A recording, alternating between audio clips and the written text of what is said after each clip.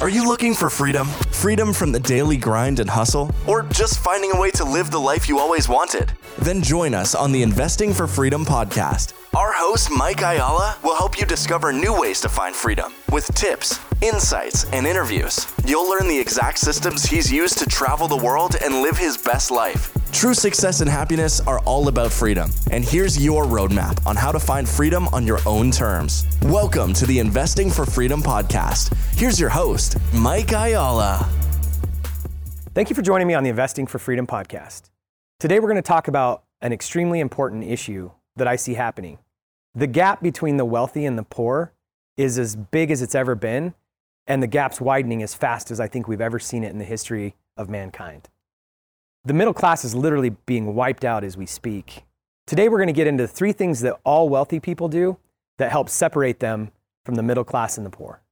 So there's 3 things that all wealthy people do that the average person doesn't. Number 1 is leverage other people's time. Number 2 is leverage debt. Use debt to your advantage. And number 3, take advantage of the tax laws that are built in for us. Stay tuned to the end as we break down each one of these because it's going to be huge value. So all wealthy people use other people's time, and just think about it. How many W-2 employees are out there that work for business owners? And think about this. So somebody gets paid $25 an hour, and then what? We sell their time for $50 an hour. That's literally leveraging someone's time. All the wealthy people do that in one way, shape, or form. It could be through hiring attorneys.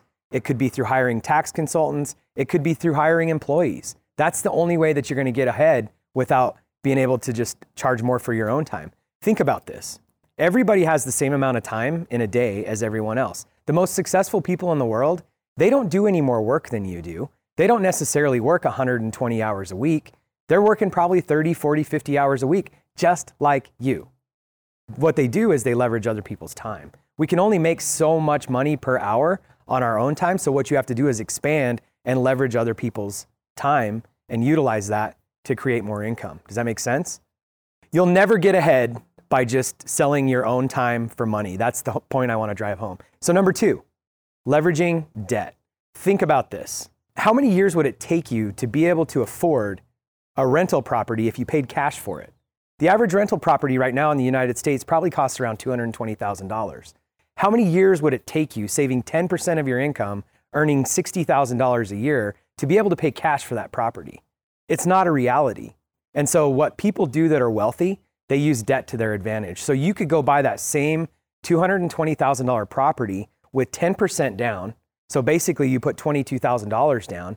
You could buy the same amount of properties in 10 years using leverage that one person could buy in probably a lifetime by trying to save that $220,000. Here's the other thing about debt.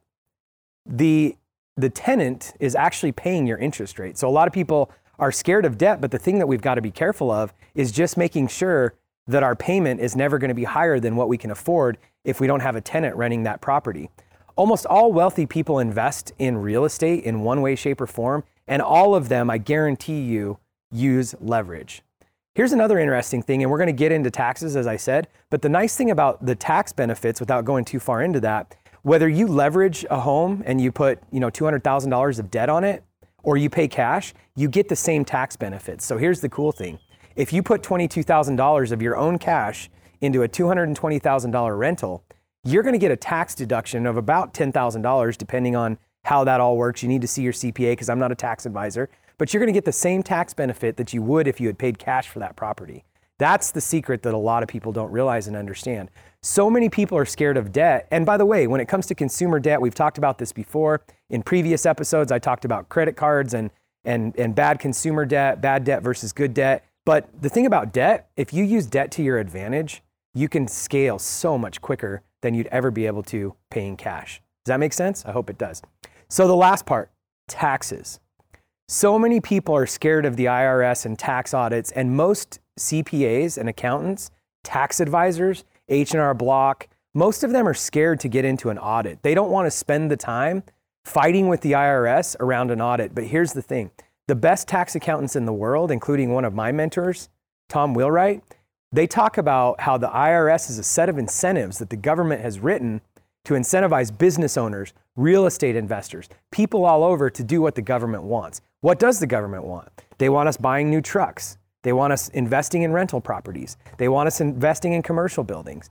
That's why the tax code is so lenient and forgiving toward real estate investors and business owners.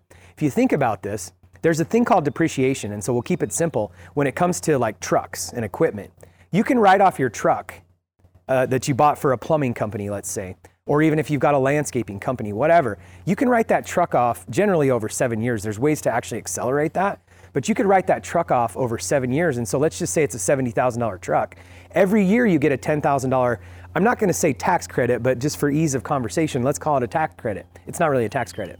It's a depreciation credit. And what the government's thinking, this is why they incentivize us with depreciation. They're thinking that if they give you $10,000 of tax back and you put that into a depreciation account, then 7 years later, you would be able to buy that same vehicle in cash. That's the purpose behind it. But we as business owners can utilize that to decrease our taxable income, make more money, pay less in taxes. It's kind of funny because in the previous election, everybody was talking about Warren Buffett and how he said his secretary pays more in taxes than he does. And that might be true from a percentage basis, but I guarantee you, dollar for dollar, his secretary didn't pay more in taxes. And then you talk about Donald Trump, right? Everybody's up in arms about how he doesn't pay anything in taxes. Well, he made a joke in the last election cycle where he said it's because he's smart. Well, the thing is, that's the government's incentive. It's not breaking the law. It's not finding a loophole. It's none of that. The government has actually incentivized us. Congress has incentivized us to take advantage of the tax law, and they want us reinvesting in jobs, real estate, providing housing, buying more vehicles. That stimulates the economy. And all in all, those are the reasons why the wealthy keeps getting wealthier and the poor are getting poorer.